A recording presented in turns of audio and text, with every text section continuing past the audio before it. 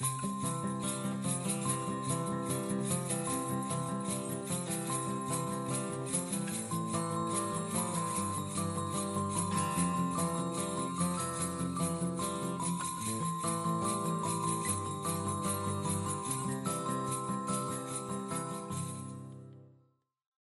to Thinking Deeply About Primary Education, the podcast that makes time and space to think about pedagogy, teaching and learning, professional development, anything of interest to time poor but enthusiasm rich primary teachers.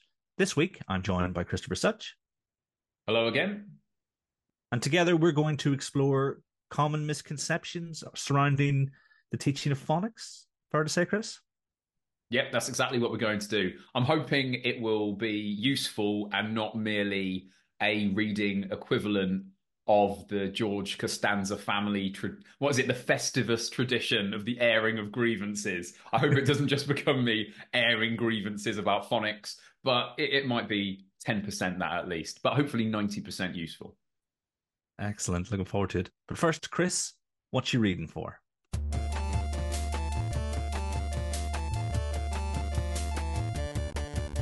Hey, what you reading for? Recently, I have had reason to go back to a book that was released earlier in the year. So it's my kind of second or third time of reading it. But when you hear the title, you'll know that that's not too much of a challenge to reread. It's Developing Expert Teaching by Peps McRae. It's probably, 5,000 words long at most, possibly even less than that. But a goldmine for those who work in teacher education, anyone who's interested in developing expert teachers, just has a real knack of taking complex ideas and communicating them in a simple way without losing the nuance. So highly recommended, both if you're interested in teacher development, but also if you're just interested in concise communication. And it was for both of those reasons that I went back to the book recently. But yeah, highly recommended.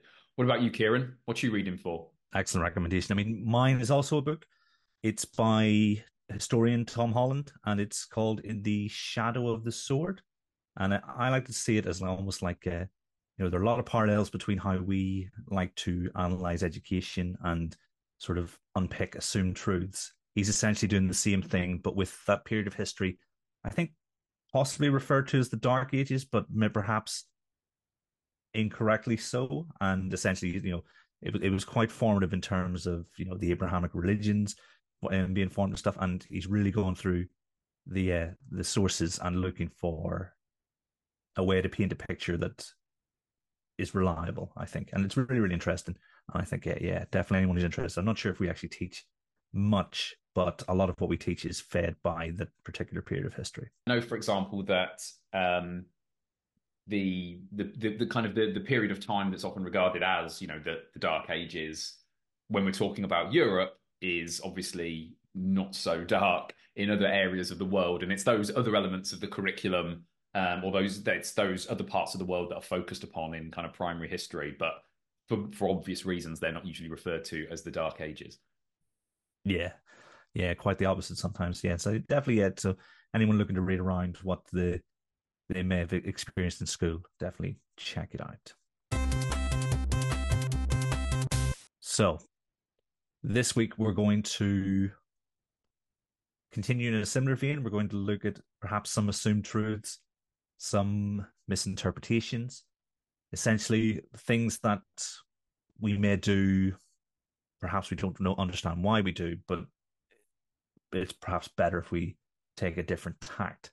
So I reckon if we set it up in terms of, we'll outline what the misconception is, and then we'll explore each in turn, and we'll see where the conversation takes us, Chris. So we're thinking about teaching of phonics. What do you think the almost like the primary misconception is, and what does it mean for us in the classroom? There are loads of misconceptions, and I'm sure we'll explore many of them today. I would say the one that is most fundamental to the subject itself that I come across is around the purpose of phonics. Like, what's it for? And when I say that this misconception is fundamental, what I mean in many ways is that as well as getting to the heart of the subject, it's also a misconception that I think is unfortunately sometimes promulgated by people and organizations that are considered to be authority figures. And this misconception is about, what is the purpose of phonics? And the misconception in particular is the idea that systematic synthetic phonics programs, or in fact any systematic phonics program, is aimed at taking pupils to the point at which they are fluent readers. So the idea is you pick up pupils who have the basics of spoken language, and you put a systematic phonics program in place, and that phonics program is done once pupils are fluent readers, and it's not done before that point. That's kind of the number one misconception that I'd like to address. I think I remember a conversation where you and I had this misconception. and I remember you explaining it to me. I mean, this was a couple of years ago now. So, I mean, where do you think it comes from? Why did I think that? There is a tendency to try and, for good reason, to simplify what we think reading is and how it develops.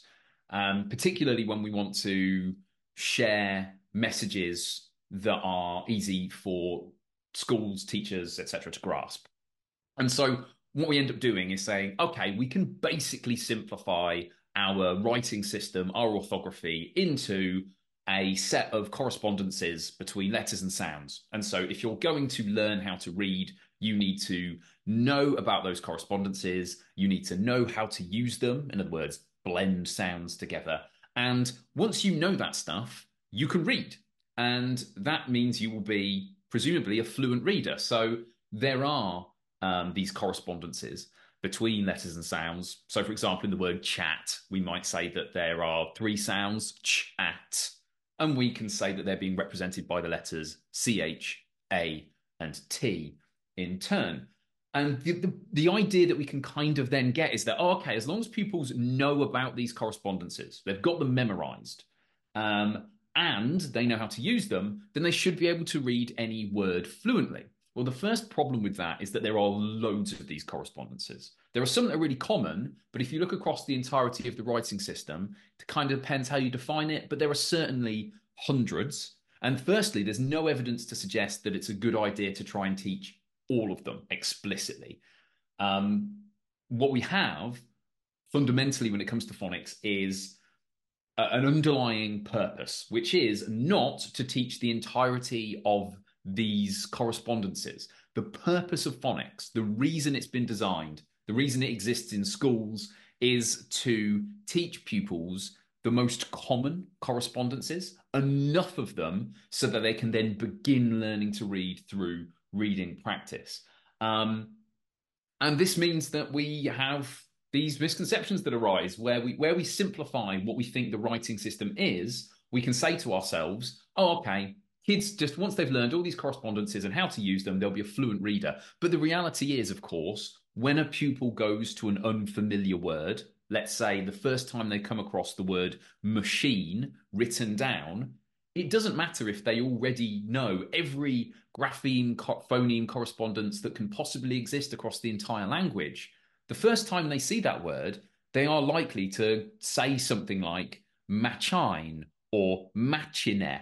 And it's only through decoding throughout the word, then correcting that mispronunciation, something sometimes known as mispronunciation correction or set for variability, as we discussed previously with Dr. Danielle Kohlenbrander. It's only when they do that that they then go, oh, okay, hang on a minute, I've got this word in my vocabulary, or we hope they do. Got this word in my vocabulary. This is actually machine. I can now pronounce this correctly. And then the second or third or fourth time they come across that word, it becomes natural, but not the first time. Just because you know perhaps the entirety of the code and you know how to use it doesn't mean that you can immediately decode that word. In short, what that means is that there is another massive step to be taken in order to become a fluent reader. Phonics can have completely done its job, and yet pupils can and often will be still very disfluent. There's lots of reading practice that they need to do. They need to build up this bank of words that they can recognize automatically through reading practice. So again, just to remind about the center of this misconception, some would say, okay, we need to keep teaching through a systematic program of phonics until pupils are fluent, when the evidence that actually exists suggests, no, what we should do is we should teach a systematic program of phonics until pupils are accurately able to decode the majority of words they come across in a simple book, because then they're able to do the statistical learning, as Mark Seidenberg would describe it, through actual engagement with texts. Phonics just gets us going. Now, this isn't to say that we shouldn't carry on teaching phonics explicitly beyond that time to, sensitize pupils to other parts of the writing system. A bit of explicit instruction to help with spelling, etc. Really valuable thing to do. But in short, the idea that systematic phonics programs need to continue until a pupil is fluent doesn't stand up to scrutiny, not least because the vast majority of pupils won't be fluent until kind of late into year 2 or year 3 or year 4, by any, sensible definition of the term fluency. Nice. I mean, my youngest is actually, maybe a third of the way through year 2. And I actually see him going through this phase. He's since, I don't know, maybe November, December, he can decode a whole lot more, and he will sit with a book now and read. So, yet he has not completed, whatever program was in place, because he's still got 2/3 of the year to go and stuff like that there. So, yeah, as you're speaking, I can see that. And I can also see why I might be susceptible, because I do like to generalize and simplify things down. I think a lot of it comes down to arguments around explicit instruction, because in the end, it's such an inviting argument to say, okay, there's this code, so let's teach all of it explicitly and then get pupils to practice applying it. And that's it. That's what we need to do in order to teach reading. Unfortunately, what happens with that is that we fail to recognize that there are hundreds of thousands of words in English, tens of thousands that will be in a pupil's vocabulary, even just by the time they leave in year 6. And the idea that we would teach explicitly the grapheme phoneme correspondences for every single word, one by one, obviously that has to be somewhat decontextualized. It's just a non-starter. What we really need is, as we said before, to give pupils the tools to start this much more efficient over the longer term process of statistical learning through experience. And part of that comes down to the fact that when we teach phonics, it's explicit, it's hugely valuable, but it's quite a slow, cumbersome process. It is, okay, I'm going to teach you this little bit, and we're going to practice this little bit, and then I'm going to teach you a bit more and a bit more.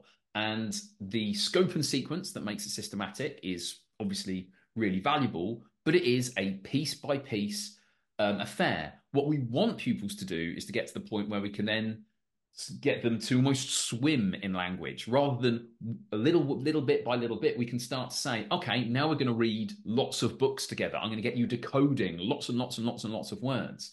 Once pupils are at the stage where you can sit them down with a book and they can decode 30 or 40 or 50 words in a minute or a couple of minutes, you've got to take advantage of that pace, that opportunity to kind of engage them in language in a much pacier way than we can do through explicit instruction. And it's a kind of almost unfashionable way to think about things, because so much of what we talk about is these are novices, so they need explicit instruction. They don't just need kind of experience.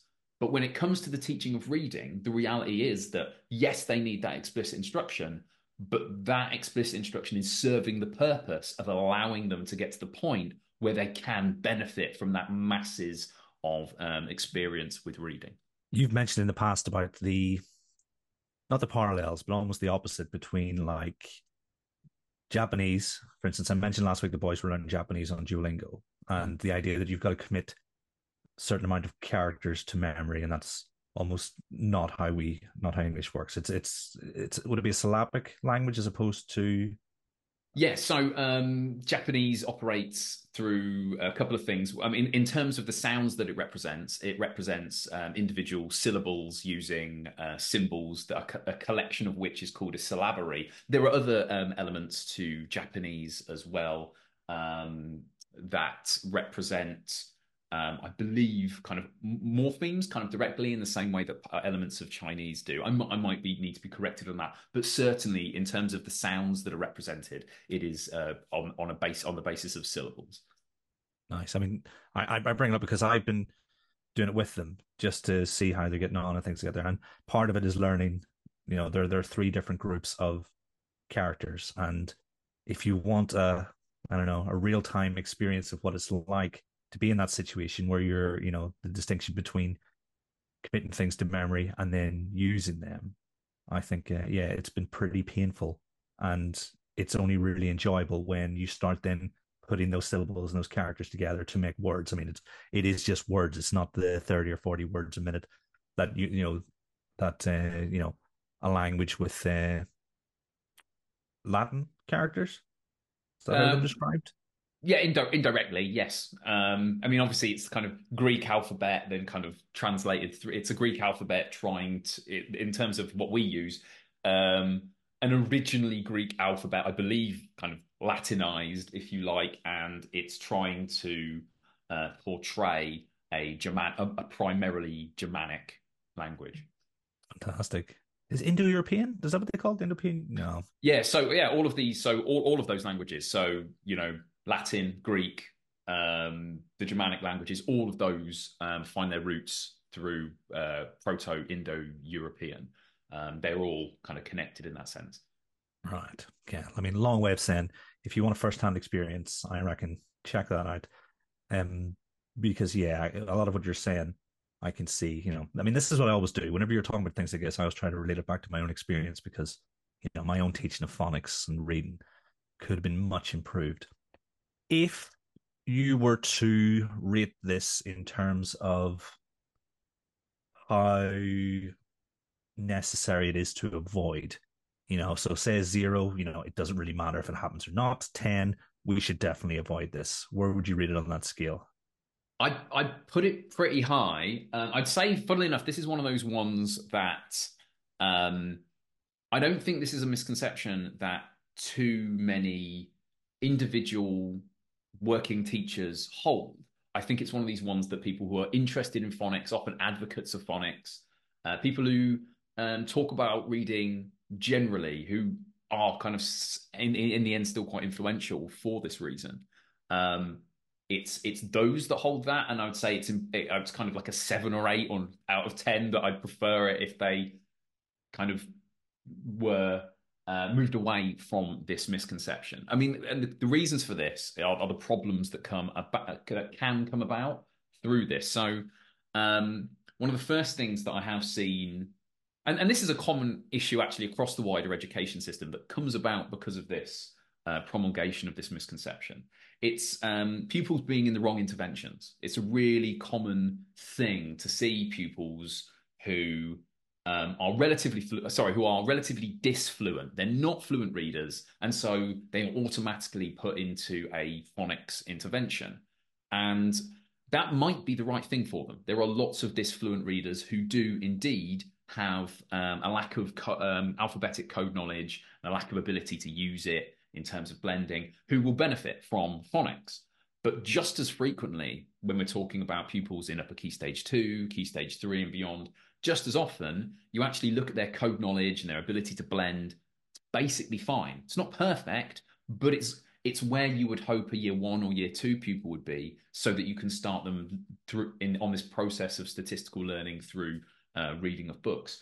So the first reason, as I say, this misconception is a problem. Kids end up doing more of their systematic phonics program when what they actually need is reading practice. They are disfluent, but it's not because they can't decode enough individual words to get going. I'd say the second thing that comes about through this, and this is just starting to grow. So over time, I'm worried that more and more teachers will think this way. I found that there are teachers that say, okay, I've got kids in year two. They've been through the phonics program. They seem to be okay decoding individual words, but it's really slow. It's really choppy. In effect, they're saying their reading's disfluent, and then their answer is then like, "Oh, what's gone wrong? Why has phonics failed this pupil?" And the point is that it hasn't. It's just that you've been sold it in the wrong way. You've been sold this really valuable thing as the full journey to reading fluency, when all it's ever intended to do, is to get pupils to the point where they can begin to decode individual words for themselves, so they can make that journey to fluency. So I worry that over time, this misconception as it spreads can lead to teachers feeling quite disillusioned with phonics because they think it's meant to do something that it doesn't. And linked to that, sometimes I think this misconception is, even if it isn't explicitly stated, you can see it play out in the way that schools operate. So they'll have a really robust phonics program in place. It's taught really well. They're really thoughtful about making sure that it's consistently taught and that pupils who struggle are given appropriate interventions, everything that you'd want about a phonics program.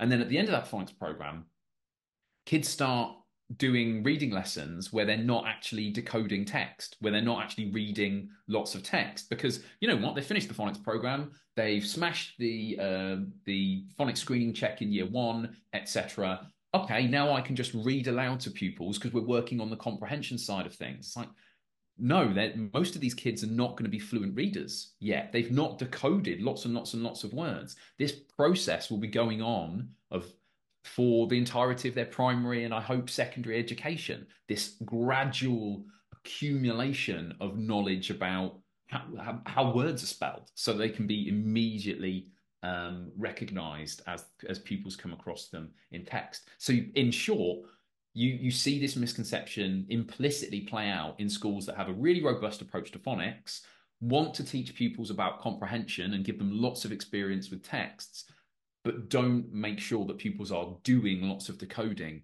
in their reading curriculum. And when I say decoding, of course, I also mean kind of then building meaning from those words as well. But at the heart of this fluency development is lots of active practice decoding words. And often that doesn't happen.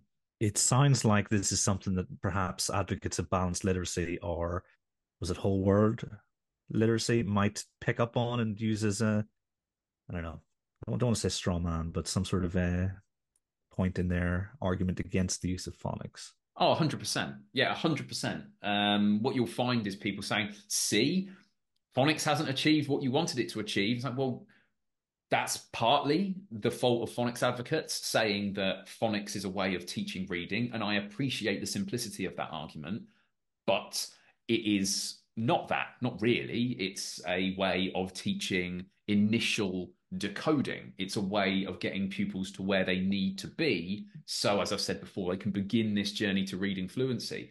It isn't the whole shebang.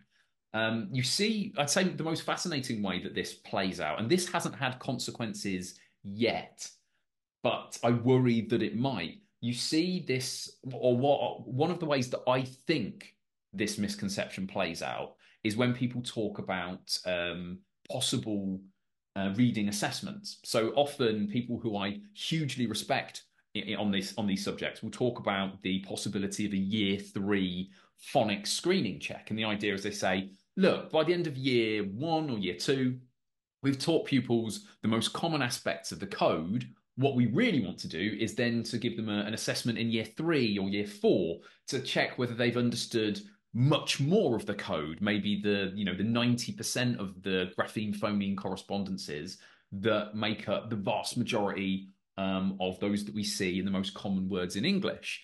And the challenge with that is that it's a complete non-starter. People, if you really think it through, a phonics screening check that seeks to check the less common aspects of the code is obviously not going to work. If we think about the way that a year one phonics screening check works, the most important part of it are the pseudo words or the alien words, things like yemp and zimph and this kind of stuff. And the reason that's so valuable is that you can see whether pupils have understood the bits of the code, whether they can blend them together, even when you can guarantee that they haven't seen these words before. So you can see, well, do you know those bits of the code? Can you blend them together? Perfect. It's a really sensible way to assess pupils' beginning understanding of the coding. But if you try and do that in year 3 or 4, how would you test the less common aspects of the code? If, for example, you say, well, the letter A, we know that it can represent the sound A, but it can also represent A and other things. How can you put that into an alien word or a pseudo word, as we might otherwise call it, that actually tests these things? If you say, oh, I'm going to make a word blamf, BLAMF, but I want pupils to know that this A is representing the less common part of the code. I want them to say blankth or blumph or whatever. It just doesn't work. The reason that the phonics screening check works is because we are relying on pupils to use the most common correspondences that we've taught them. As soon as you say, oh, I want to test these less common correspondences, well, why wouldn't the pupils use the more common ones in the test? And you see this issue in some words already with the year 1 phonics screening check. There are some words that have happened in the past kind of 5-6 years of phonics screening checks where you look at it and you look at the answer and you can say, well, actually, there's another answer to this that would be perfectly reasonable for pupils to say based on what they've learned about the way that English works. But as the further along you get from that, the more of the kind of grapheme phoneme correspondences that pupils learn, the more impossible it is to say, well, I want to test these rarer bits. It's just, you can't do that with pseudo words, which means you can't really do it at all. I mean, that's a pretty robust exploration of that particular misconception. What do you think the next one we should consider might be? Now, this one is a particular bugbear of mine because I think it directly leads to the sort of thing you mentioned before, where people who are advocates of whole word approaches or balanced literacy approaches, whatever you want to call them, are able to take some of this stuff and use it against phonics. And this misconception is the idea that we should teach pupils to decode nonsense words, or those pseudo words, or sometimes known as alien words, the kind of words that pupils come across in the phonics screening check. The idea that they should play an important role in phonics instruction across kind of reception, year 1, year 2, where phonics goes there, that we should be teaching pupils to decode lots and lots of these non-existent words. This is obviously a really bad idea for a variety of reasons, but the central one is that it undercuts statistical learning. One of the things that we're asking pupils to do is to build up not just their knowledge of grapheme phoneme correspondences in isolation and how to blend, we're actually asking them to get a sense of how words work. You know, if you see a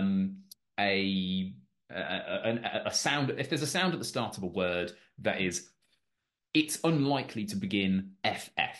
It's much more likely to be a single F or a PH, etc. It's not likely to be FF. I think there might be the odd exception, words coming from other languages fairly recently. But generally speaking, that's a kind of a statistical pattern that pupils will pick up because they're dealing with real words. Whereas when you teach with nonsense words or alien words, you're kind of putting false data into this system that pupils are kind of beginning to understand. So, and there are some phonics programs, for example, where nonsense words aren't just like a brief element when we're preparing pupils for phonics screening check, say the week before, just so they know what's going on.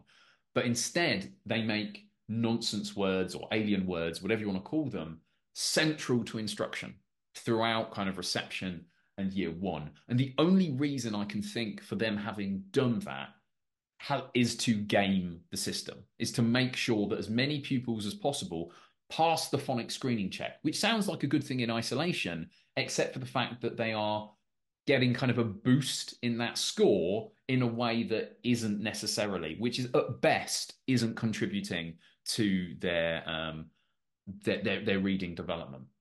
Now, there might be an argument, a small argument for an occasional teaching of these kind of pseudo words if we really want pupils to focus on use of grapheme phoneme correspondences and blending, and we're aware that pupils have already learned lots and lots of words by sight, and we want them to kind of go back a step. We want them to really focus on it, maybe. But as a core part of instruction for the vast majority of pupils in the room in phonics lessons, I just don't think it is anything but a waste of instructional time at best. And at worst, I think is an attempt to game the phonics screening check, which is there to help schools recognize how well their pupils are doing, who needs support, and for us to recognize, whether phonics is doing what we want it to do. So yeah, it's a bit of a shame that that misconception exists and is part and parcel of some phonics programs. It feels like this one is likely to be quite prevalent, I would imagine, given the data on outcomes essentially since year two of the screening check. Are you going to give this a 10 in terms of we should totally avoid this? Yeah, absolutely. Not least because every year, like a couple of weeks before the phonics screening check, there are parents who are on Twitter saying, my kid has brought home this long list of words, and they have been doing for the last 6 months in order to prepare for this test. And there are a number of reasons why that is bad news, not least because parents are well within their rights to say, well, what's actually going on with the teaching of reading here? Now, sometimes we will do things that parents might not immediately understand, because, we're teachers, there are aspects of pedagogy that require a bit of expertise. But there are also things that we do that aren't defensible. And I think this is one of those. I think it tends to give phonics a bad name. It becomes an easy way for those who are against phonics to criticize it. So yeah, I would happily see the regular teaching of pseudo words or alien words in phonics programs. I'd love to see that gone as a thing. Presumably, though, the programs we use in schools have been approved. If I remember correctly, and it's been a while. So at some point, this has gotten past some sort of audit of what's Yep. being encouraged to schools. Yeah. You could make an argument that that suggests that the way in which these phonics programs have been accredited isn't always as well informed as it might be.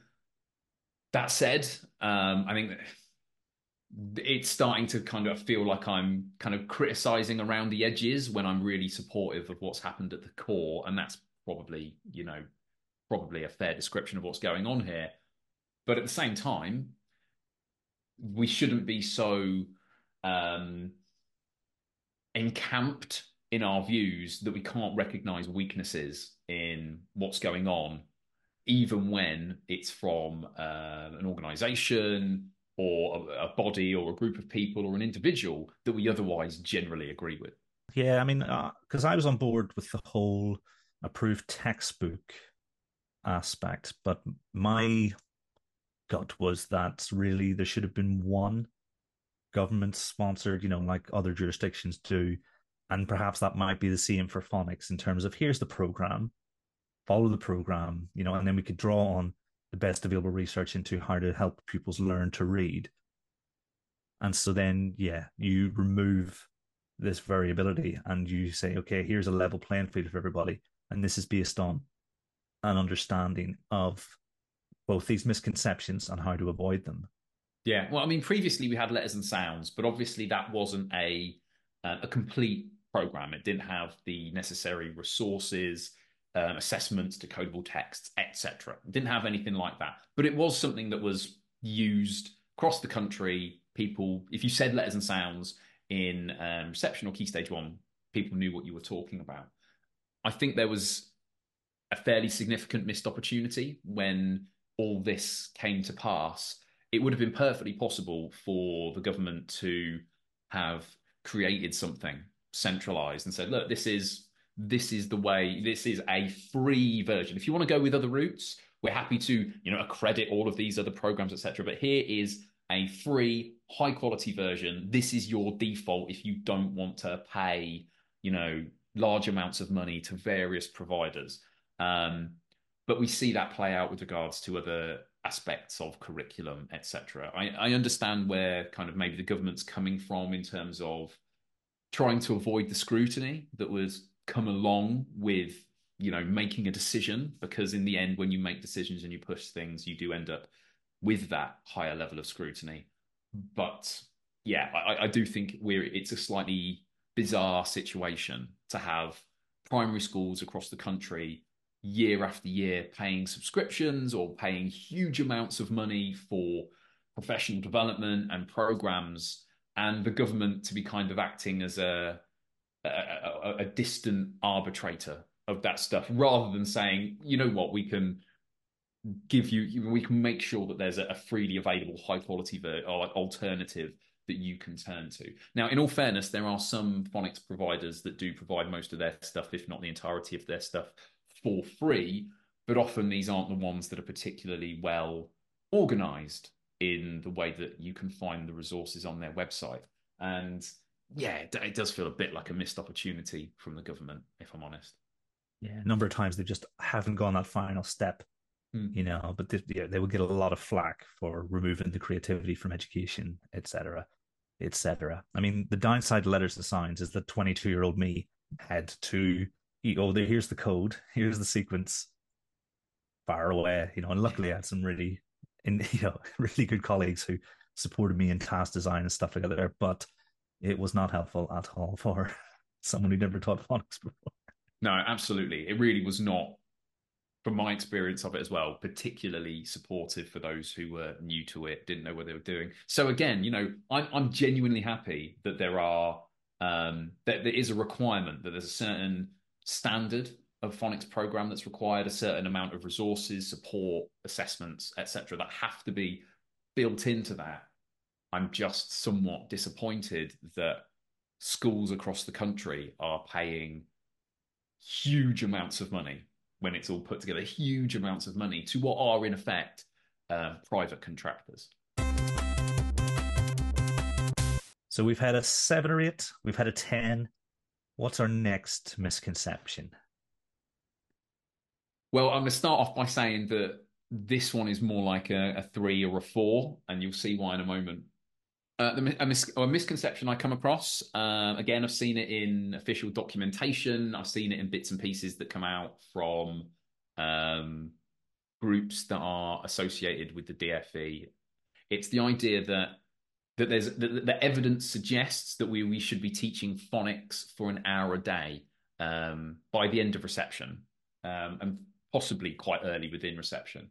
Now, the first thing I want to say is, if you work in a school and you are currently teaching 60 minutes of phonics a day, perhaps you break it up into 2 blocks of 30 minutes. Maybe it works in all sorts of different ways. Maybe some pupils are accessing 60 minutes of phonics and others less, etc. And it's working for you. Don't necessarily change anything based on what I'm saying now. But the fact that that is often like a stated aim of the DfE, to say, we want to get kids reading up to, we want to get kids doing phonics for 60 minutes a day. And, evidence suggests this. Well, it doesn't. This isn't to say that we might not see down the line, there might not be comparison of programs, etc., that say, actually, 60 minutes really, it makes a massive difference compared to 45 or 30 minutes a day. We might see that down the line. But currently, the vast majority of whole class or intervention programs that have been studied, that are the reason why there is this consensus around systematic phonics, most of them are between kind of 20 and 45 minutes, either per session or per day. So the idea that we could then say, well, on the basis of that, why not a bit more, I don't think it's ideal. It might be, as I said, really valuable to do 60 minutes. But I would say that from my experience of teaching anything with very young pupils, there are diminishing returns. So it's not the case that 60 minutes is twice as much learning as 30 minutes. Far from it. Even if you break it up across the day, it just doesn't work like that. And especially with pupils in reception, we have to be talking about opportunity cost. That's something we talk about with any year group, but especially in reception, where we are possibly, well, we're almost certainly looking at lots of other things that are just as, if not more important than this early reading development. We're looking at, the development of pupils' ability to deal with social interactions, their ability to physically move comfortably through their environment. That's, in other words, their gross motor control. We're looking at their fine motor control, their communication capabilities, etc., etc.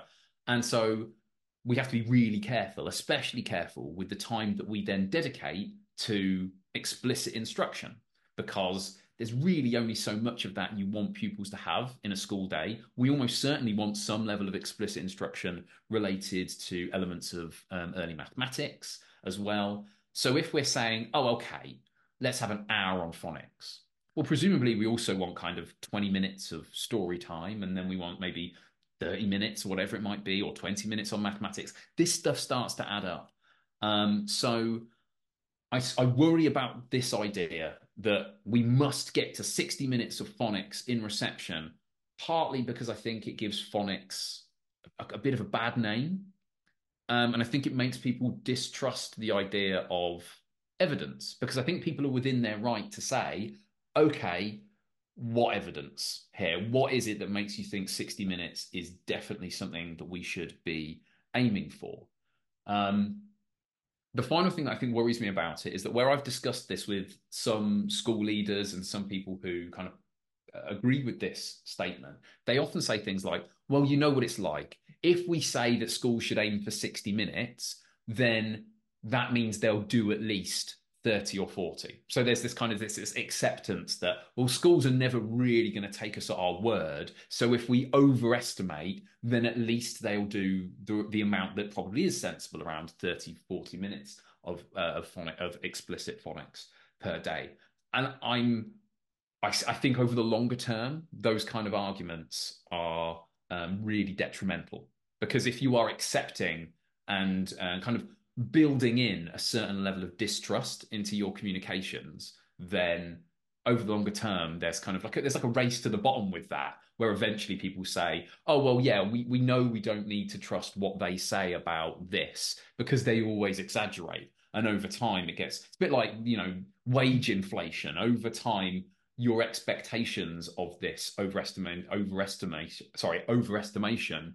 are kind of built in to what you think is going on. So yeah, I'm in short, I'm not a fan of that as a recommendation on the basis of current evidence. If, however, schools, government, whoever it might be, were to say, we don't think there is a robust body of evidence for this as it stands, but we think it's a pretty sensible idea. These are the trade-offs, have at it. I'd certainly have more respect for the position. But yeah, in short, it's certainly a misconception that there is strong evidence to suggest that an hour a day of phonics for 4 and 5-year-olds is necessary. I mean, I don't think it would take long to realize in practice that it's only in very certain circumstances that actually does work. I mean, even when I'm teaching year 5, I'll very rarely go beyond 40 minutes in a maths lesson and maybe bank 20 minutes for later on in the day kind of thing. Mm-hmm. Because I think you can get everything you want to get done within that time. And you're not, because I remember the old strategy days when we had the 3-part lessons and we had to have the 60 minutes for our lessons. And, you were either having filler or you, like you said, diminish returns. So, that makes a lot of sense, I think. I think shorter, more impactful chunks of time, helps both logistically within the school day, but also I think with our attention spans, because I mean, I'm almost certain I've read like 20 minutes is probably our max, for real proper attention, and we should be working within it, but I don't know. I don't have the papers at hand to suggest that. Yeah, I do think, I mean, like I say, there might be schools out there that say, actually, we break this into 3 little 20-minute blocks. It's incredibly impactful. We know that it goes a little bit beyond, what the body of evidence suggests at the moment, but it's working for us. It's not that far out of the realms of the reasonable. We're going to continue with it. I think it's defensible. I just think the idea of authority figure saying, no, this is the target, this is where you need to be, isn't, yeah, it's not what I would regard currently, at least, as an evidence-informed position. Yeah, it's like a well crafted set list. Start off with two big bangers, then bring the tempo down. Maybe we're in the slow section, and then ramp it back up towards the end. Well, it remains to be seen. But what would your fourth misconception be, Chris? Yeah, this is obviously a 10. This is obviously it's so for a variety of reasons, as well as being arguably the most damaging misconception. It's also possibly the most common that exists in schools. And it is the idea that kids who struggle with phonics should be taught to memorize lots and lots of whole words. In other words, people say, okay, these kids are struggling to blend, or they're struggling to remember kind of code knowledge, so grapheme phoneme correspondences. What we're going to do, we're just going to start trying to teach them on a word by word basis, thousands upon thousands of words, and we'll see where we go from here. Often, frustratingly, things such as neurodiversity are used as a reason for this. So, this kid learns differently. They don't recognize grapheme phoneme correspondences, whatever it might be. Again, there's an absolute dearth of evidence to suggest that we need to teach pupils in a way that doesn't align with how our writing system works because of particular individual needs. But the reality is that every single fluent reader who exists will have to become expert in their understanding of and their use of grapheme phoneme correspondences. And if someone doesn't have that stuff yet, or isn't at the early stages of that where they can begin to learn more and more of these from their own reading of words, if they've not got like a bank of grapheme phoneme correspondences and they can't blend, if they don't have that so they can start actually engaging with text, then we really only have two options. We either teach it or we hope that they work it out for themselves. And the teaching of lots and lots of individual words is effectively that second strategy. It's effectively saying, I know that you're going to have to read tens of thousands of different words in order for you to be able to be a fluent reader. And I'm going to teach you, I hope, maybe 1,000 of them if we're really, really lucky and we dedicate lots of time to this. But the other 29,000, you're basically on your own when you need to work out these correspondences for yourself. And fingers crossed, that's in effect what we're doing there. Now, the real damage of this is that it is an instructional dead end. You teach pupils lots and lots of words as whole units. And what that tends to mean is when they come across a word that they haven't learned, an unfamiliar word, they try and read it in that same way. They try and see it as a whole thing. And often this leads to strategies like partial decode, then guess. In other words, let's look at the first couple of letters, and then I'll take a guess based on context. I hope it fits.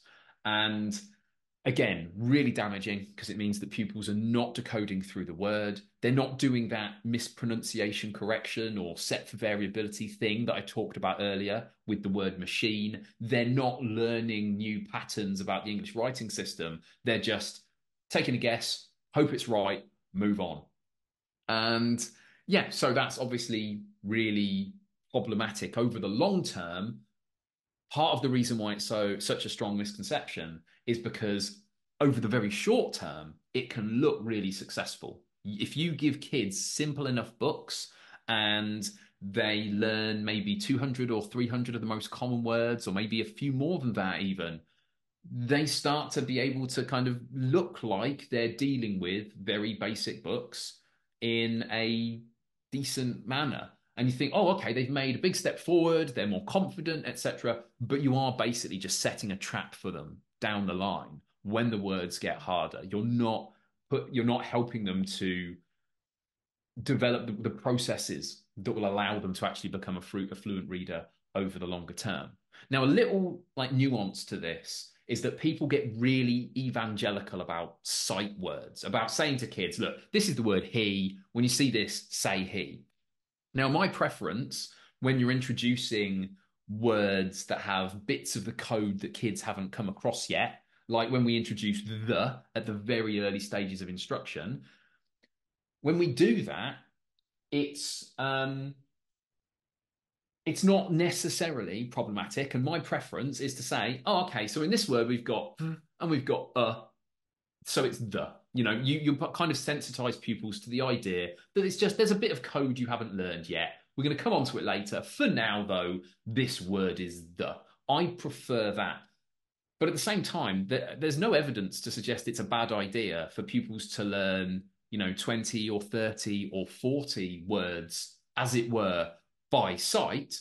I think over the longer term, it's a much better thing to then say, oh, this word that you learned, he. Well, we've learned that this letter can represent E now in some of the words we've looked at. So this is just E, he.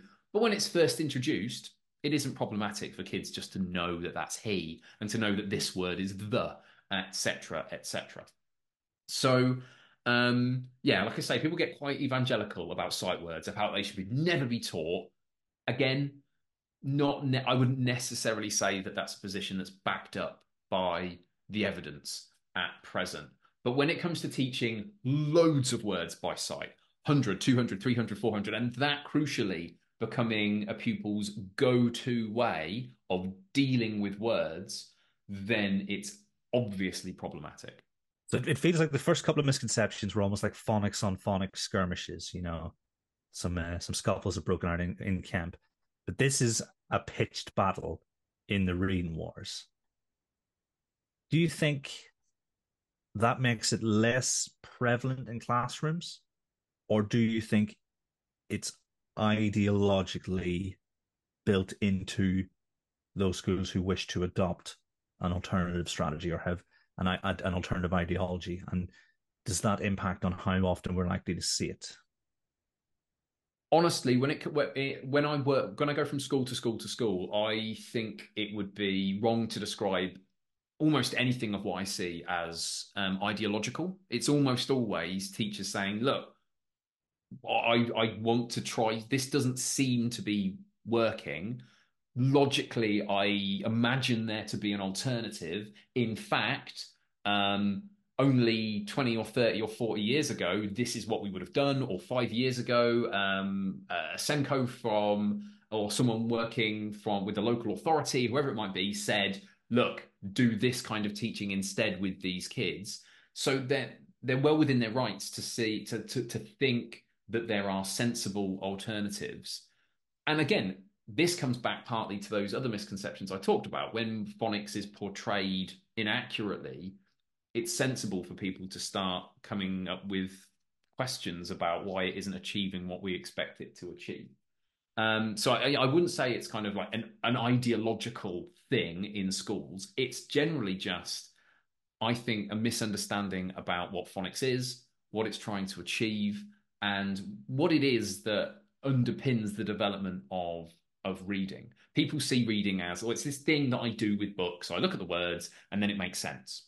And if your understanding of how reading develops doesn't go that far beyond that, it's perfectly understandable if you think, well, it doesn't actually matter how pupils learn this thing, when in fact it does, because it has long-term consequences. I say it's not ideological. I would also say that it comes down to a bit of a silo effect in terms of Key Stage 1 and Key Stage 2. If you've only ever worked in Key Stage 1, or if you've almost only ever worked in Key Stage 1, what you see are kids struggling with phonics in some cases. And what you see is, well, if I start teaching them lots and lots and lots of whole words, in some cases, it allows them to start feeling a bit more confident, start accessing books. Great. Why would I not want to do that? And if you've then seen those kids when they get to year 5, year 4, year 5, year 6, and when you realize that, oh no, they've not been building up this capability to blend, they've not been building up this pattern of understanding about the way that grapheme phoneme correspondences work within words, then you see the problems of it and you have to go back and unpick that. I think often it would be helped considerably if those with expertise of supporting struggling readers in Key Stage 2 were able to have conversations with those in Key Stage 1, and vice versa. Just as often you have people in Key Stage 2, if not more often, in fact, you have people in Key Stage 2 who have no idea about how phonics is taught in Key Stage 1 or reception in their own school. So a little bit more of a joined up view of how reading develops, how it can go in a wrong direction would be helpful. But as I say, don't think it's necessarily ideological as much as people desperately trying to help pupils and them kind of working their way through misconceptions that exist around phonics. And dare I say, quite often, a lack of training about reading development, like, what reading is, how it develops, why certain things that we might otherwise neglect are actually really important. I mean, that's really interesting because sometimes I will see in maths, this is how we envisage maths, and there's not necessarily right or wrong. Obviously I have my preferences, but sometimes, it can feel like ideology has driven the decisions that are made. So it's interesting to see that that's perhaps not the case with phonics. Yeah. What Well, about just to quickly say, it depends what we mean there as well, because so for example, people will talk about systematic phonics and they'll talk about, synthetic phonics in particular. Well, the evidence that synthetic phonics is a superior approach to analytic phonics isn't all that robust. It seems to be the case that it might well be that that synthetic phonics is better than other approaches. I think it's certainly the case that it's easier to organize instruction in a systematic way. If you're teaching synthetic phonics, I think it's much easier to to teach systematically, to build up through correspondences to see who's got off the train at certain points. But that kind of evidence that you must teach synthetic phonics over, say, analytic phonics isn't quite as strong. I mean, I would consider myself an advocate of systematic synthetic phonics for the reasons I just mentioned.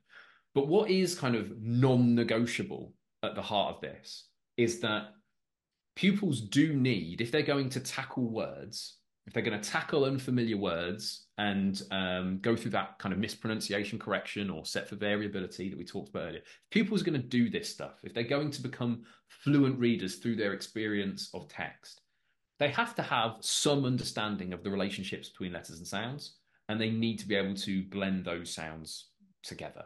That's a non-negotiable. And you really need pupils to, well, ideally, to be taught that explicitly, because your other option is letting them work it out on their own, which will work sometimes, but it certainly is less likely to work for those pupils who struggle to learn to read. I can imagine the conditions it'll work, and it's normally those children who are already advantaged from the outset. So yeah, I totally see where you're coming from. What about the fifth misconception? So this one I have to be really careful with because it is, I'd say it's arguably the most nuanced of all the ones I've talked about. And this misconception is that pupils should only decode, so practice reading using decodable books. And they should do that only all the way up to the end of year one. And until the end of year one, pupils should not have eyes on text trying to work out what the words are and what they mean in any book that isn't decodable. And that applies to all kids. Now, this is something I've definitely seen being advocated. The first thing to note is this really isn't an evidence-informed position. Where we kind of start talking about the value of decodable books, we are really looking at an extension of the theory of what we think. We think this is what reading is. So, and practice, explicit practice tends to be a useful part of teaching. And this will allow them to practice this thing that we've taught. That's the justification for decodable books. There isn't that much research that actually compares programs that do and don't use decodable text. That's the first thing to note. Having said that, based on my understanding of reading, I am an advocate of the use of decodable texts in early reading instruction. But the question is how and to what extent do we start allowing pupils to practice their own reading in texts that aren't so tightly phonically controlled? So, a reminder to the listener, what we mean by decodable text is a book where the range of grapheme phoneme correspondences has been intentionally controlled in order to make sure that the pupil is practicing what they've learned in their phonics program rather than having to kind of take a guess at lots and lots of words, primarily because that it builds pupils kind of bad habits in guessing at words, and it also can be really destructive to a pupil's confidence if every second or third word they have no idea how to deal with. So, decodable books, yes, a good thing, but how do we use them?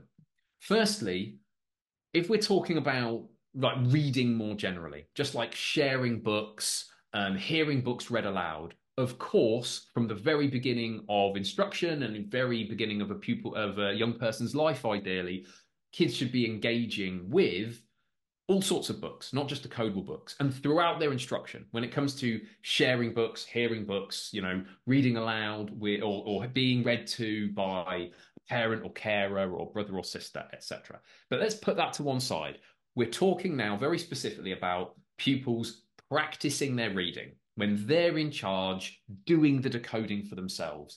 At what point do we say, you know what, let's try that transition from a decodable book to a relatively simple, normal book, in inverted commas, normal book. In other words, a book that's likely to have some words that pupils will have to, puzzle out a little bit. It might have a word like cafe, and they've never seen the letter E representing A before, and so they have to use a little bit of this mispronunciation correction or set for variability. Those kind of books. When do they make that transition? And at the moment, as I said, one misconception is that all kids end of year one, because that's roughly where the phonics screening check ends. Often that's where phonics programs end, and then there's this sudden transition into, in inverted commas, normal books. Now, again, I don't think there's any evidence to suggest that's how we should go about things.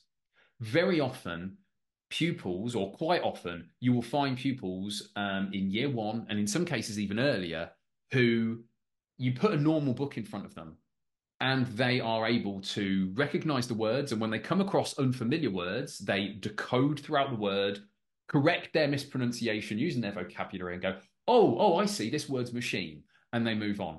As soon as a kid can do that, I don't care if they're 3 or they're 13, whatever, they are ready for practicing their decoding in normal books. And it doesn't matter where they are at in the phonics program. Now, they can still take home decodable books as well to practice with. That can still be part of instruction, of course, can still be using decodable books in the classroom.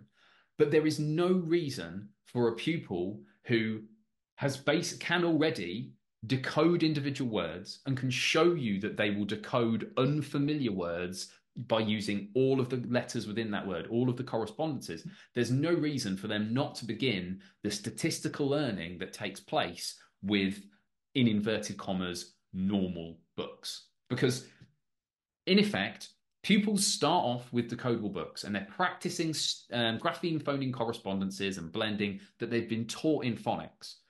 But the journey to fluency is going to require them to deal with unfamiliar words. It is going to deal with them it's going to require them to deal with words, like I mentioned earlier, like machine, where they might initially go machinette or machine or whatever it might be. It is going to require them to deal with that, use what's in their vocabulary, and then go, oh, actually, it's this. And maybe they learn a little bit of knowledge there. They think, oh, CH. Oh, I remember from my phonics lesson, I remember that CH can also show the sound sh. And they just kind of, they develop a little bit of their understanding of the English writing system. That is a crucial part of becoming a fluent reader, being able to deal with unfamiliar words using what you've learned from phonics, applying what you've learned from phonics. And how pupils make that transition from decodable books to books in which they're required to do that is, well, first, that transition is important. It's worth monitoring. And secondly, that transition shouldn't be delayed if kids are ready for it. There's no reason to say kids shouldn't be undertaking this statistical learning if they're already at the point where, to all intents and purposes, phonics has done the job it's required to do. It's fulfilled that purpose that we talked about as the first misconception. It feels like a lot of the steps taken by schools with regards to decodables were in response to updates to the inspection framework. Do you think the framework, and it might be that there, sometimes we get literal interpretations or sort of unspecific interpretations. I don't know if that's the right word, but essentially, we're using this as our basis for decision making, but we haven't got the full picture. Is there any responsibility for the framework to shoulder this misconception? I think the challenge here is, and I'm probably not going to make any friends with this, but I don't think it's very plausible, unfortunately, to expect Ofsted inspectors to necessarily always have the requisite understanding of early literacy that is required for them to make sensible decisions in schools. So, for example, the reason I say this is that in terms of the framework, it's very rarely the case that I have schools, teachers, etc., reaching out to me saying, "Oh, look at this in the framework. This means we should do X, Y, and Z."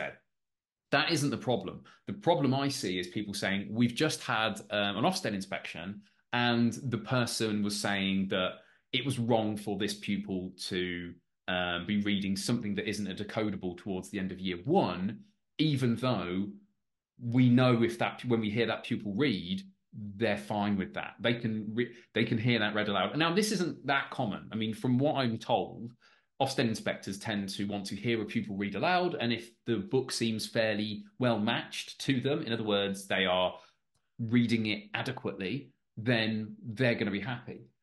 I think the challenge is that, as I said before, it's quite likely to be the case that some Ofsted inspectors just don't really have a requisite understanding of why we might use decodables in reception in year one, and why different pupils might make that transition in terms of their independent reading from decodable books to normal books at different points. Again, thinking back to the very first misconception, it wouldn't surprise me if that is something that, in fact, I know from communications with people who have been into schools, or people who have experienced people coming into schools, I should say, that first misconception often comes up. This idea that, well, hang on a minute, this pupil isn't a fluent reader, and so why have you got them on anything other than decodable books? It's like, yeah, but no, that's not how this works. That's not why we use decodable books in the first place. It isn't decodable only until pupils are fluent, in the same way that it isn't teach pupils using a program of systematic phonics until they're fluent. And so, yeah, in short, I do think there is there's a responsibility on those who seek to hold schools accountable for their reading instruction to really understand this stuff. But the pessimist in me recognizes that we might never be in a situation where that expertise is going to be there, because there's just so much that an Ofsted inspector could, in theory, know about. We could be having this argument about the use of manipulatives, or we could be talking about all sorts of things. It just tends to be quite high stakes when it comes to early literacy, because there's such a focus on it. Yeah, I mean, that's exactly what I was going to come back with, is that it's impossible for them to be expert, particularly when the system is geared towards secondary so much. And, I'm sure I've said this in the podcast before, but one of the things I always tell my teachers is that you are the expert when you're being inspected. You need to be able to explain, this is why I've done this. Here are the reasons why. Here's our basis for our decision making. And that's the kind of confidence that allows them to go into that and get the most from the experience, because whenever you defer to someone who has no experience but is in a position of authority, there's only, really one way that can go, I think. Yeah. And again, I mean, maybe this is me playing kind of devil's advocate for Ofsted in this situation now, but the advice I tend to give is, if you are a reading lead in a school and you are the ones who have actually made decisions and who are doing X, Y, and Z, your responsibility is to know more than the Ofsted inspector, not just about your context, but about the theory and practicalities of what it is that you are doing.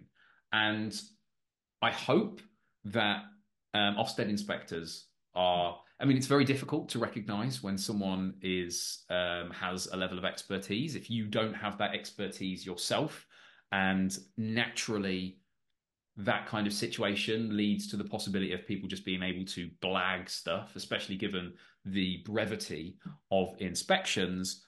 But in terms of covering yourself, in terms of making sure that you're making good decisions, yeah, just really knowing your stuff and being ready to stand up to an Ofsted inspector who you think perhaps might be holding a misconception is a sensible place to put yourself in because, yeah, as you say, it's impossible for inspectors to be experts in everything. Our responsibility is to know what we're doing, to be able to defend what we're doing, regardless of whether it's to Ofsted or to a governor who's really interested in how reading is taught, to a parent who's bringing their kids around the school and wants to know this stuff for good reason. We need to be ready to, yeah, to defend our what we're doing and why. Worst case scenario, the emergency valve is always, well, Suchmo says, and then the inspector will go, oh, yes, well, terribly sorry. Sorry to bother Oh, you. I don't know about that as a safety valve, but at the very least, yeah, I it's an again perhaps an unfashionable thing to say right now. I imagine it is an incredibly difficult thing to go into a school and to try and work out what a school is doing. Again, as an inspector or as anyone else, to go in and to say, oh, is the provision of reading adequate? Is it better than that? And to such severe time constraints, it must be an incredibly difficult thing to achieve regardless. So, you know, some sympathy to anyone in any role whose job it is to work out whether early literacy provision is adequate. Yeah. Well, I mean, I think sympathy is relative to the amount of self awareness that someone has, because obviously if you think you can do it, that's a different situation, isn't it? Oh yeah. If someone turns up with a decent degree of humility, but again, I mean, that brings us to a challenging conversation because to what extent? I mean, open like rhetorical question: to what extent is it professional for an Ofsted inspector in a primary school or elsewhere to own up to that level of humility, to be able to say, you know what, I know enough about reading instruction, but I don't know everything. You know that's the sort of thing that I imagine you can't really own up to at any point. It must be a really tricky balance to having between humility and still having to represent yourself as an authority figure in terms of the kind of the judgment that you will place on a school. I think that's a whole episode on its own. Maybe one Yeah. that we'll never get to. Who knows how things might turn out in that respect. So we've got a few more, Chris. Oh yeah, three more that I've got written down. Others that might bubble up as we're going along, but no, I'm pretty sure just the three I think is plenty for this Festivus. What are we going to next? So the next one, kids who are struggling to decode definitely need interventions that explicitly teach grapheme, phoneme correspondences. In other words, if a kid does actually have issues decoding individual words, what we always need to do is to find the place in the systematic phonics program where they are best suited and plonk them in it and do an intervention on that level. Now, in some circumstances, again, yes, this is pretty sensible. If a kid genuinely doesn't know aspects of the code that you think they need to know or that is part of your phonics program in order for them to begin decoding words, then of course, use your phonics program, go through it step by step. And of course, we want schools to use the same language and routines that are associated with their phonics program in order for pupils to have that kind of consistent pedagogy with this stuff. But very, very often, pupils in Key Stage 2, especially upper Key Stage 2, and from discussions with secondary colleagues, quite often in Key Stage 3 as well, what we see are pupils whose code knowledge is fine. They've often been through lots of systematic phonics interventions, and to the point where, if I don't necessarily recommend this as a teaching tool, but in terms of assessment, you could get your flashcards out and say, what's this? And kids say, oh, that's shh. What's this? And they say, oh, that's the spelling of etc., etc., etc. Their code knowledge is grand. They're absolutely fine with their code knowledge. Quite often that's fine, and the problem is blending. You say, okay, I've seen that you recognize these grapheme phoneme correspondences. I've put them together in a word. And let's say the word is stamp.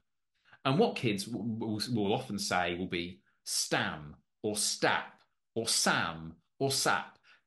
You might even hear them go sap or stat or whatever it might be. It's not that they haven't recognized the grapheme phoneme correspondences. Perhaps ideally, they've even recognized them quite quickly. But when it comes to blending them together, that's where they really struggle. And I would argue, and again, this isn't an area where I can point to particular papers that have compared things in a randomized controlled trial or anything like that. From personal experience, working with pupils in Key Stage 2 and beyond, again and again, what I've seen is that actually what they require is more practice with blending. And what this comes back to is this idea that where pupils have issues with reading, rather than just going, oh yeah, this is a decoding problem, what we need to do is to dig into it a little bit. We need to recognize, well, is this code knowledge? If so, yeah, we need to go through, find where we want to pick up in the systematic phonics program that the school uses. But if it isn't, if that code knowledge is basically fine and the issue is blending, then we should really identify that through assessment and then target it directly. Now, if we're lucky enough to work one-to-one with pupils, that might be just lots of practice reading from decodable books, lots of modeling when pupils come across a word they struggle with. If it might also involve something like continuous phonation, where we basically scaffold blending a little bit. So in a word like, I don't know, shrimp, instead of going sh, r, I, we might go shrimp as we're moving our finger kind of through the word. So we're not kind of segmenting those individual phonemes so much. When we're first showing the word, we're kind of stretching out those sounds and kind of bringing them together a little bit as a way of scaffolding this blending for pupils. So doing some of that with pupils. Quite often, though, what these pupils need, though, either through reading decodable books or through lots of practice of just blending and segmenting lots of words with tricky adjacent consonants like shrimp, like print, etc.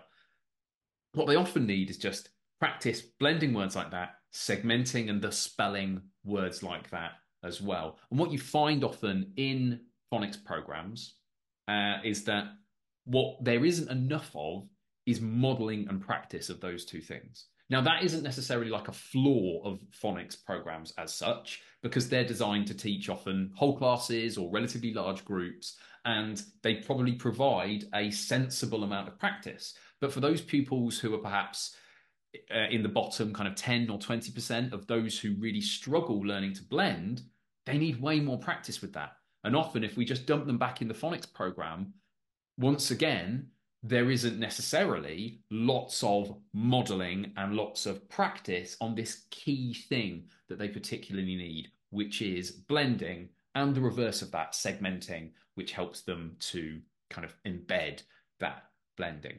Lots and lots of blending practice is a good idea for those pupils who struggle to blend, not necessarily lots more teaching of code knowledge. The blending aspect is almost that, when you realize that people can read, a bit better than disfluently, it's normally the blending that has clicked into place, certainly in my experience.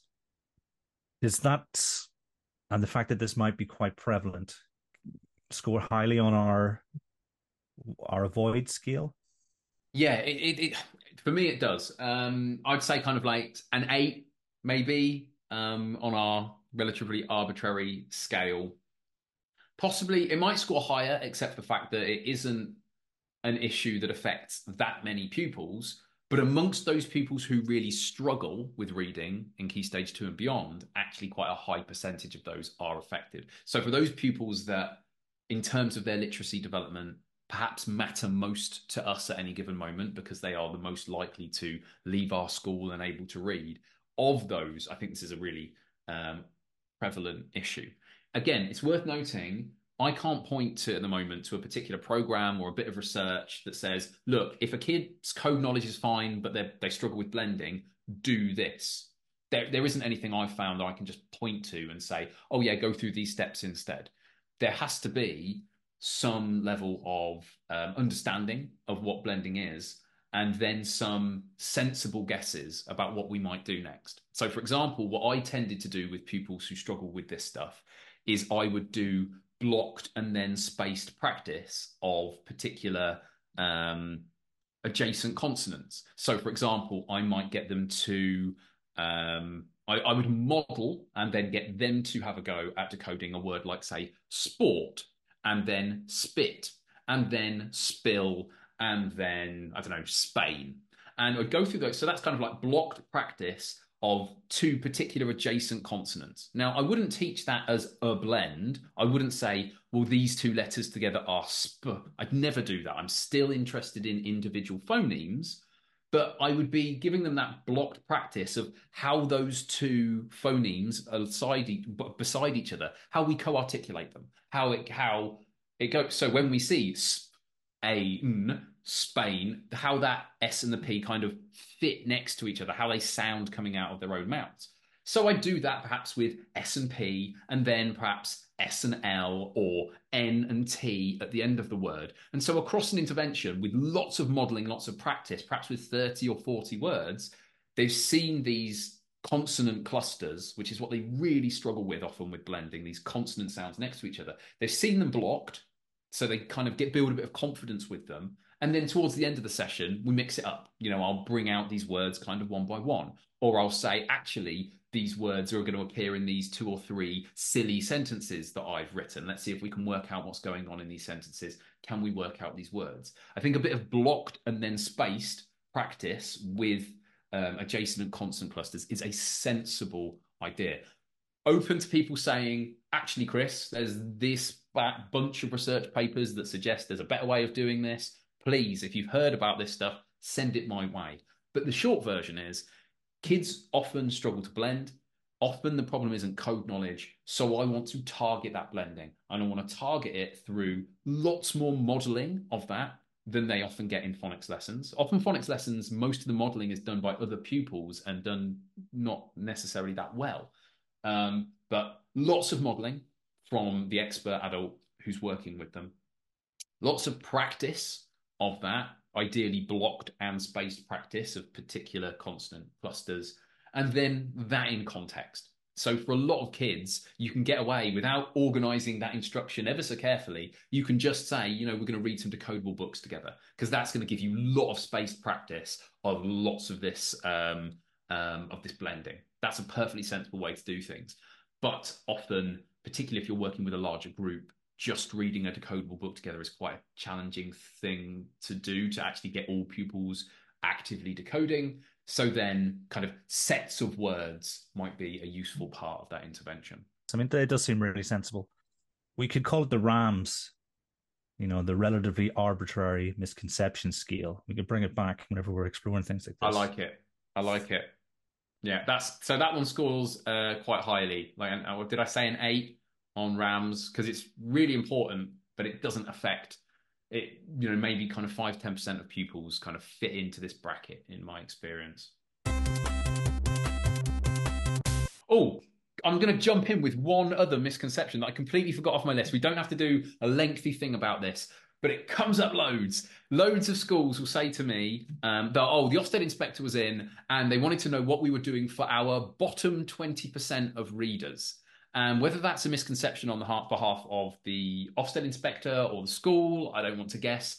But it's really important to know that when people talk about the bottom 20%, this is a rough guideline for the bottom 20% across the country, that are most likely to struggle with reading. It's a very rough estimate, I would say, probably taken from things like discussions of functional literacy or functional illiteracy, I should say. It's a very rough guideline, but also it's a national guideline. If you are working in a school that for some unknown reason has got, a cohort of year one kids and every one of them is already a fluent reader, you do not need to talk to Ofsted about what you're doing for the bottom 20% of kids who are already reading, Crime and Punishment or whatever it might be. It's a national figure. It's really talking about what are you doing for those pupils who are most likely to struggle. So in your school, that 20% might be actually 30% of that year group or 40% because of the circumstances in which you work or because of just the idiosyncrasies of a particular cohort.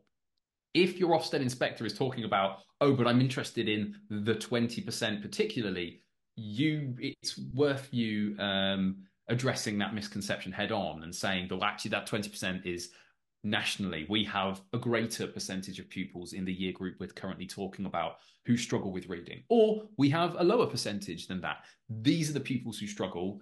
This is how we assess the ways in which they struggle. And this is the support that we offer on the basis of that assessment. That's really what we're talking about with that 20% figure.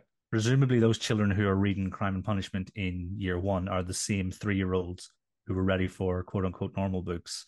And we're moved on, whether they were 3 or 13. Yeah, quite possibly. Yeah, anyone reading Crime and Punishment in 5 or 6 is probably well on the way to a midlife crisis, age 12. The great existential crisis in year 7 or 8. Yeah, no, but I know what you mean. Even just taking out those children who were born from, say, March onwards, can quite often impact on who your brackets bottom 20% are, because there's a lot of development still left to go there in terms of reading and stuff like that there. Yeah, it's a cliche at this point, but it's always worth taking a look at your list of interventions, list of struggling pupils, and then having a look, like by birthday, like when were they born? And so often it's pupils who are at the end of the academic year who are, in terms of their, on average at least, in terms of their attention span, working memory development, everything, are at a disadvantage relative to their peers. So this is not to say that you then go, oh, okay, this pupil doesn't need any support, doesn't need any help. You judge on the basis of, what difficulties they're having and what support you can offer them. But I think it often is eye-opening to see how frequently our quote unquote struggling pupils are just young. So the next one's a big one. And I read somewhere that at every moment in the day, someone somewhere in the world is making this argument online. Feels that way. It certainly feels that way. I've heard every version of this argument, and I constantly regret the fact that I've not just written a blog that's entitled this and then can just direct people to it, because I've said the same thing over and over. And the misconception is this: generations of people learned to read without phonics, so it's silly to think that phonics is important. Now, the first bit's kind of true. Generations of people did learn to read without programs of systematic synthetic phonics existing in their school, but this isn't a reason to think it's a silly idea to think that systematic synthetic phonics is an important thing in schools. Now, a few things to address here is that when people say to me, I never learned anything through phonics, they almost certainly did a bit. Phonics is ubiquitous. It's almost impossible not to engage in phonics in some way. If we remember that, if we're just thinking about phonics, not the systematic bit, not the synthetic bit, just phonics, all we're talking about is making explicit the links between letters and sounds. So if you're reading a book with a kid and they come across the word cat and they're struggling with it, and you say, oh, look, this k, at, while pointing at the letters, you've done some phonics. It's not systematic. It's not necessarily the way to teach phonics, but it is phonics on some level. You are engaging with making explicit those connections between letters and sounds. So phonics is basically ubiquitous on some level and has been through education, I imagine, for as long as people have been learning to read. So the first thing to note is you probably did learn a bit of phonics. Like those generations of people probably did get a bit of phonics. It was unlikely to be systematic. It was, in other words, the scope and sequence might not have been spelled out clearly, but phonics it was to some extent nonetheless. It is, of course, possible for people to learn these relationships between letters and sounds and how to blend without explicit instruction. We know that around 1 to 2% of pupils arrive at primary school or into reception already kind of quite capable as readers. They're sometimes described in the research as precocious readers. And when their family background and their learning opportunities are looked into, generally what's quite common with these pupils is that they've been read to a lot aloud, and parents or carers, whoever looks after them, have pointed at the words as they've gone. And these pupils have basically begun to pattern spot grapheme phoneme correspondences for themselves and how to blend them together. Now, I don't think that it's only 1.5% of kids who have received this kind of input.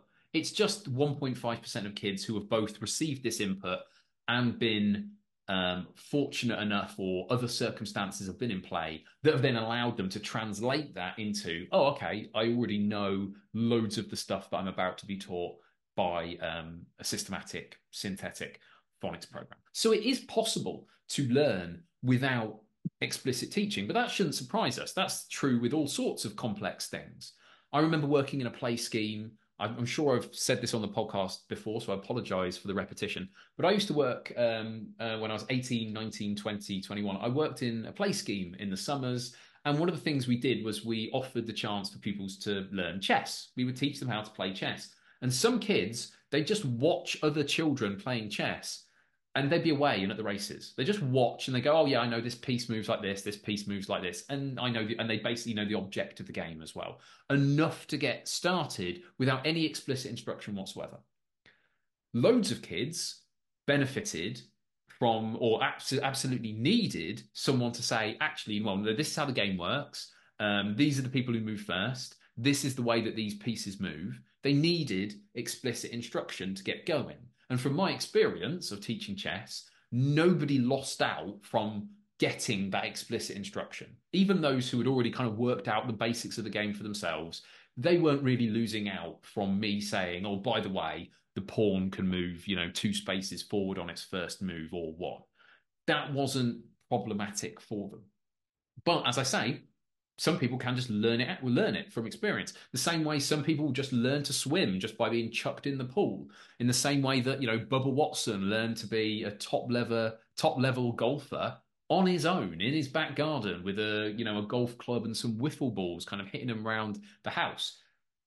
But the vast, vast, vast majority of pro golfers had golf lessons, and the vast, vast majority of people who become, really excellent swimmers benefit from some kind of explicit instruction, some kind of swimming lessons, some kind of coaching and support. Same is true for phonics. It's absolutely the case that pupils can, in some circumstances, learn this, but our job is to make as many pupils learn this as easily as possible. And that's why phonics is a useful thing. And that's why it is a bit of a non sequitur to say that, well, yeah, lots of people used to learn to read without phonics, and so there's no reason for us to worry about it now. If you want, I can give you the transcript of that portion and you can turn that into a blog so that you can make a blog with that title, unless you're being facetious or I'm always being facetious. I'm always being facetious, Kieran. I struggle to avoid it. But no, I do genuinely regret not having put that into an argument, bookmarked it, and then just linking it when people ask me directly that question, as tends to happen. Or more precisely, when they comment on a thread that I've written about phonics saying, oh, you're barking up the wrong tree. I never learned to read this way. It's like, okay, maybe you did, but we'll see. But yeah, I should probably do that at some point. I think we've got time for one more, which will take us to nine misconceptions. This kind Sorry. of ties a lot of the previous ones together, which is every child is different, so we should try other ways of teaching reading. And again, there is a bit of nuance in this one because, of course, every child is different. It's that old joke, you're unique, just like everybody else. Um, and that's, obviously that's true. But this argument always comes up in reference to phonics specifically. And it's usually people saying, look, phonics didn't work for this kid. Let's do something different. It always comes up in relation to phonics. In many ways, this kind of ties into previous misconceptions. And here we can say, you're right, kids are different. But when it comes to, what phonics is at heart, it's less about how we learn and more about the thing that we are learning. Phonics is defined through the thing we're learning, which is the relationships between letters and sounds and how to use them. All you're really saying when you say, yeah, phonics is a good idea, is that we recognize that these things exist within our writing system and that pupils need to use them in order to become fluent readers, which are things that are, as well as being relatively self-evident when you understand the basics of the writing system, they're also, backed by a lot of evidence. The second thing is to say, generally speaking, it's better to explicitly teach something that pupils are less likely to pick up on their own. It's sensible to explicitly teach that stuff rather than just say, well, I'm going to expose pupils to it and hope that they kind of spot the patterns for themselves. As soon as you accept those two basic premises, that the English writing system has at its core relationships between letters and sounds, and that it's in terms of making it easier for pupils to understand these things, like making them explicit by teaching them clearly, showing them, modeling, giving them the chance to practice, that's kind of a valuable thing to do. As soon as you accept those two, I think, fairly self-evident premises, it's difficult to argue that this stuff shouldn't be taught to pupils. So in the end, yes, every child is different, but we want them to learn the same thing. And phonics, is, as I say, is much more about the content being taught and us making it clear to pupils than it is about any particular method, as it were, or technique for teaching. I think that has been a pretty clear thread running through each of the misconceptions. And so, yeah, I think it's a really good way to tie everything together and sort of round everything off. Now, I think Neil was quite interested in being here, so it may be that we revisit some of these if he listens and has notes, because obviously, lots of this is conversation within the, I don't know, is it fair to say prophonics education community? And so there may be nuances that are worth pulling out, but I think you've done a really good job of summarizing your position and relating it to what evidence is available and what is supposition or hunch based on your vast experience, So I think it'd be really useful. And the plan in 2024 is to, it's almost like year zero in terms of episode transcripts, because I've got such a backlog that don't have transcripts. And I'm going to say, right, okay, from January, and this will probably be a good one to start with, episodes will have transcripts on Kofi, and then try and tend to the backlog as we go forward. And so if anyone is interested in accessing the full transcript, then that'll be available there on the day of release, which I think should be the Saturday before New Year's Eve, so the 30th of December. I think almost also some like any other business, we've put 20 episodes on TeacherTap. TeacherTap have got this new CPD platform, and they very kindly invited us to select those that we thought were evergreen episodes. And they said start with 20 and see where we go, because I think quite a lot of our, I think at this point we've done maybe 157 by the end of this year.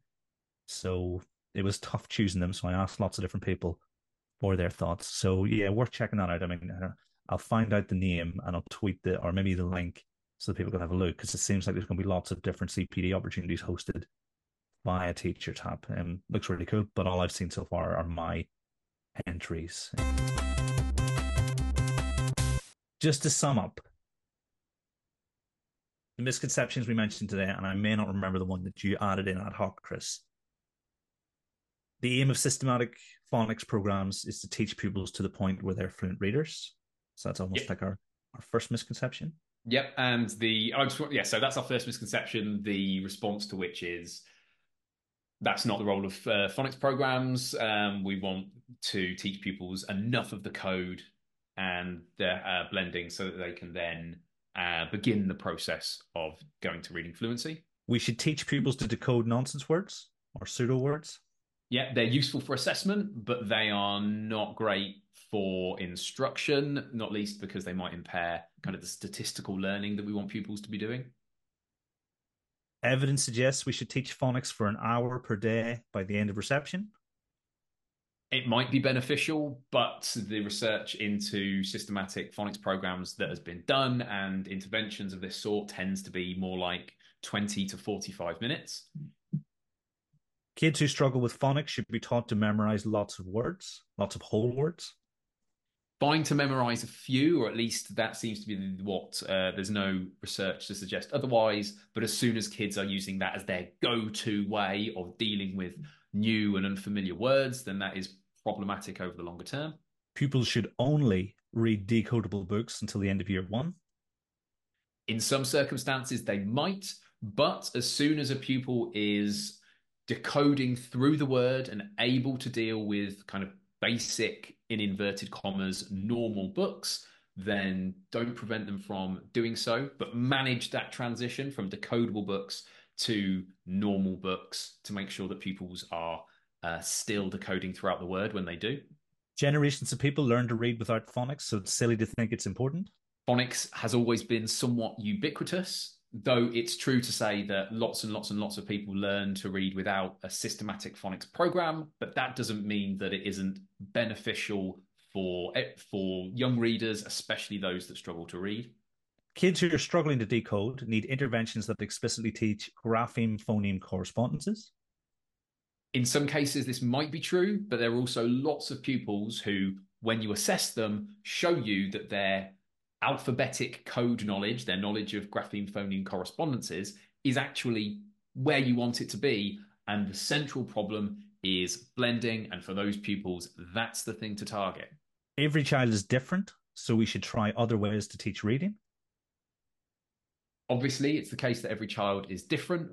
When this argument is applied, however, to kind of phonics, what we're really talking about is what we want them to learn, the content, the kind of knowledge and related skills, rather than a particular technique. So when we say we should teach them without making explicit the relationships between letters and sounds, then I'd be hard pressed to say that that's justifiable for any pupil who doesn't yet know this stuff.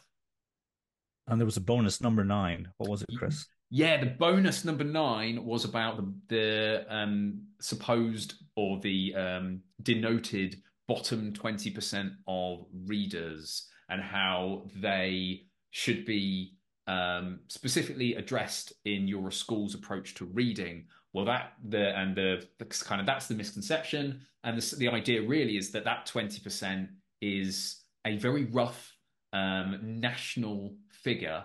And so what we really want to be thinking on a school by school basis is who are struggling with reading, how are we assessing their barriers to learning, and what are we putting in place to address those barriers to learning, whether it's 25% or 15% or whatever it might be of your current school cohort. Fantastic. Yeah, definitely lots of food for thought. And I think, yeah, it deserves to be listened to by lots of teachers and school leaders. I think all that's left to do then is to wrap up. In the words of Macaulay Culkin, Happy New Year. Happy New Year to you too. Because we're very close, and hopefully everybody feels refreshed in time for the new term. Thank you very much for joining me, Chris. Anytime. Thanks for having me. And everyone at home, until next time, thanks for listening.